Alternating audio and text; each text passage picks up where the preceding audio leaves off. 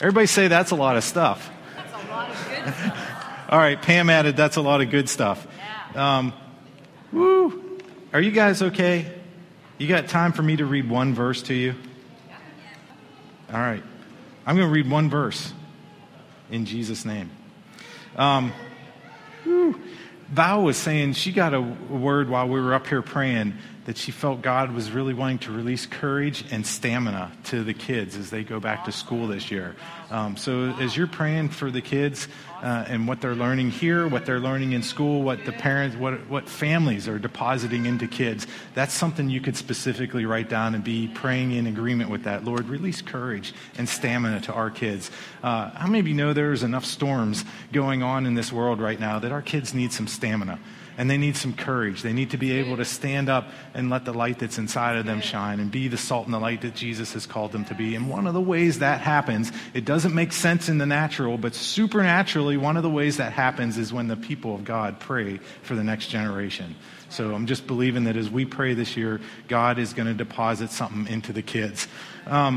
We started a new series last week called Done. And we were talking about things that Jesus has already accomplished in us that continues to provide. And I just wanted to share one thought, one nugget today as we wrapped up and as we prayed with the kids. Jesus really leveled the playing field. Jesus produced everything that he promised, every reason that he came to do, that the gifts that he gave to us, it was ratified by the cross. It was empowered. Everything that Jesus said, I came to do, the cross made it a reality. And last week we talked about he came to seek and to save the lost. That was one of the part of his mission, and the cross made that a reality. And today I wanted to just share with you, Jesus came to level the playing field, and one of the ways he did that is he elevated those who had been marginalized. And one of the reasons that I felt like this was appropriate for this morning is because how many of you know sometimes kids get forgotten? They get marginalized. How many of you grew up in a household where kids should be seen but not heard? All right, 3 people are older than me, you heard that. Come on, that's a reality sometimes. It's like the kids get the short end of the stick. You go sit in the corner, please be quiet. The adults are here now. And Jesus came at a time when there were a whole lot of different segments of society that had been marginalized, whether it was children or women or people who weren't Jewish or sinners. There were people that had been swept over into the corner, and Jesus came to elevate them and level the playing field. And he especially lifted up the concept of being like a child. And that's the verse I want to read today before we go. Matthew chapter 19, verse 13. It says, one day, some parents brought their children to Jesus so he could lay his hands on them and pray for them, but the disciples scolded the parents for bothering him. And there is a translation that I read that says, one day at New Life Fellowship, the church decided to take some time to hear from the kids and pray for them, but some people in the church began to say, why are we doing this?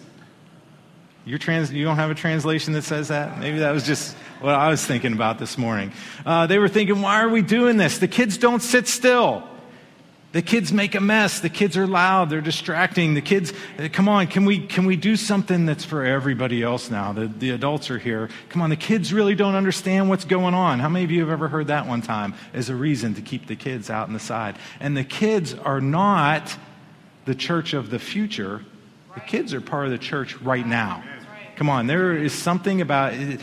God didn't look at the kids back there in our Kids Encounter wing and he didn't say, okay, because you're young or you're short or you're small, I'm going to give you the junior Holy Spirit. I'm just going to save you a little bit. And then later on, you'll get the full deal. God made them, God saved them. The sooner that kids can own their faith, the more amazing it is because they realize the same gift he gave to everybody else in the room, he gave to me too. How many adults in this room wish that you would have grasped, understood, and owned your own faith earlier than you did in life? Come on. Like, oh man, I didn't get saved till I was 18. Man, I wasted 18 years. If only I would have known back then. There's something about kids knowing who they are right now and that they are part of what God is doing in this house. And so the disciples were upset, though. Hey, these kids, they're messing with what we're trying to do with Jesus. Don't you know we're trying to have a meeting here? And the kids were coming, the parents were bringing them, and Jesus actually scolded them a little bit. Jesus said to them in verse 14, let the children come to me. Don't stop them. For the kingdom of heaven belongs to those who are like these children. We should all want to see heaven released in our lives. And one of the ways that happens is by becoming like a child. In fact, in Matthew 18, Jesus says we must become like little children. And when Jesus said that, I almost hear that's like, how many of you remember the story of Nicodemus when Jesus said you have to be born again? And Nicodemus is like, how do I do that? Like, how do you get born again? Do you go into your mother's womb again? It's almost like that where Jesus turns around and says you have to become like little children. And you're thinking, how do I do that? I'm old now. I'm bigger now. I can't fit in kids' clothes again. I can't even fit in the clothes I wore last year, let alone when I was a kid. How do I become like a little child? I don't necessarily have chapter and verse to prove this, but I'm going to give you something that is my personal opinion or observation right now. I think kids interact with the supernatural and the kingdom of God far more than we ever give them credit for.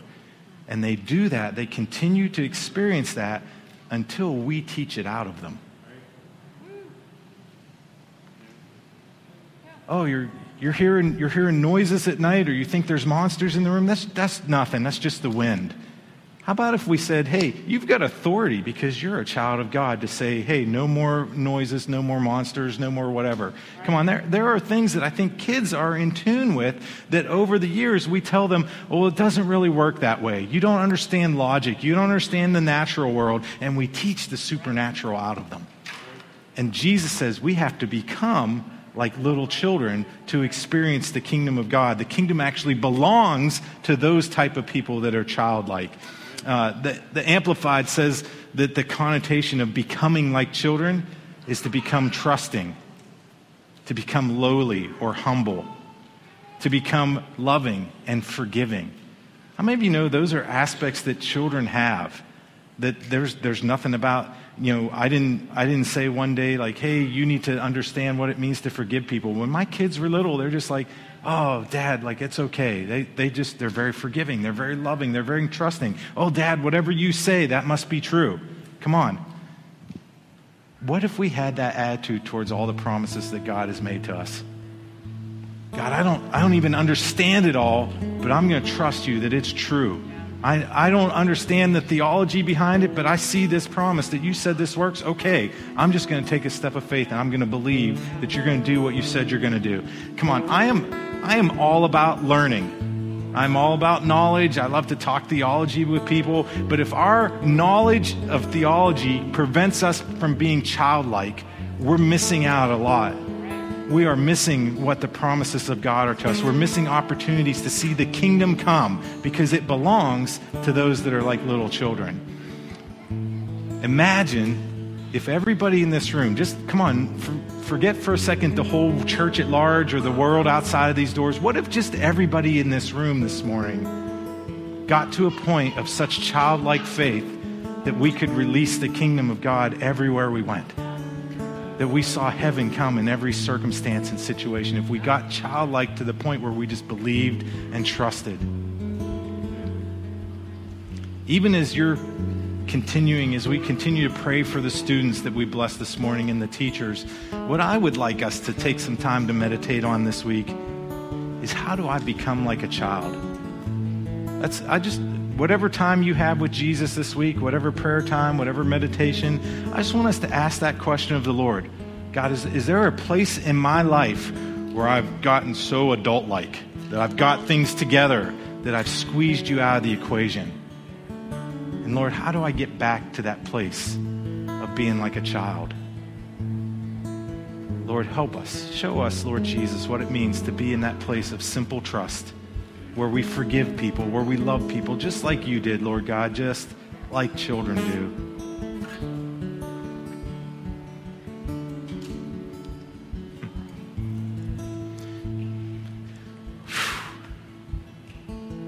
Man, Lord, help us, where we think that we grow past our need to be trusting and dependent on you.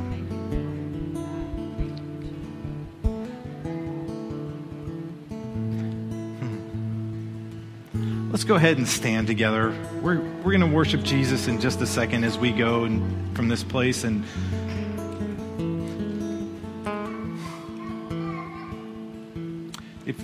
If you're here or you're watching online and you've never started a relationship with Jesus, you don't know what it looks like to be a child or an adult in the kingdom of God. You don't know what it means to know him at all. This is a great day and moment to do that.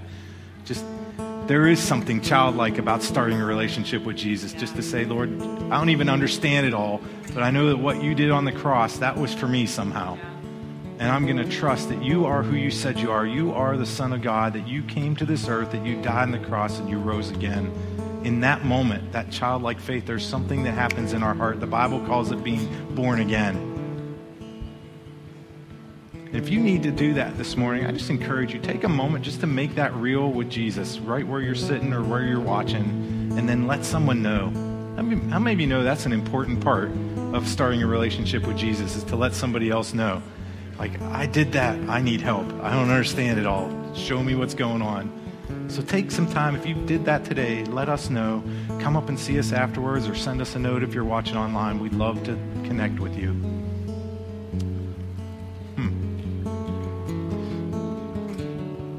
Lord Jesus, here we are. Use us to show the world what it means to trust you and to follow you. Lord, let our lives be a testimony and an example of your goodness, of your love for us and your love for the world.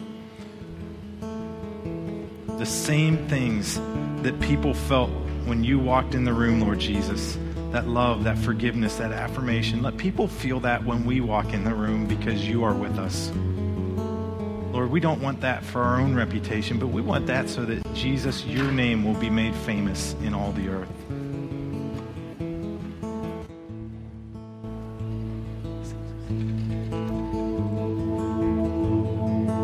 You are my champion. The giants fall when you stand undefeated. Every battle you've won. I am who you say I am. You crown me with confidence. I'm seated in the heavenly place.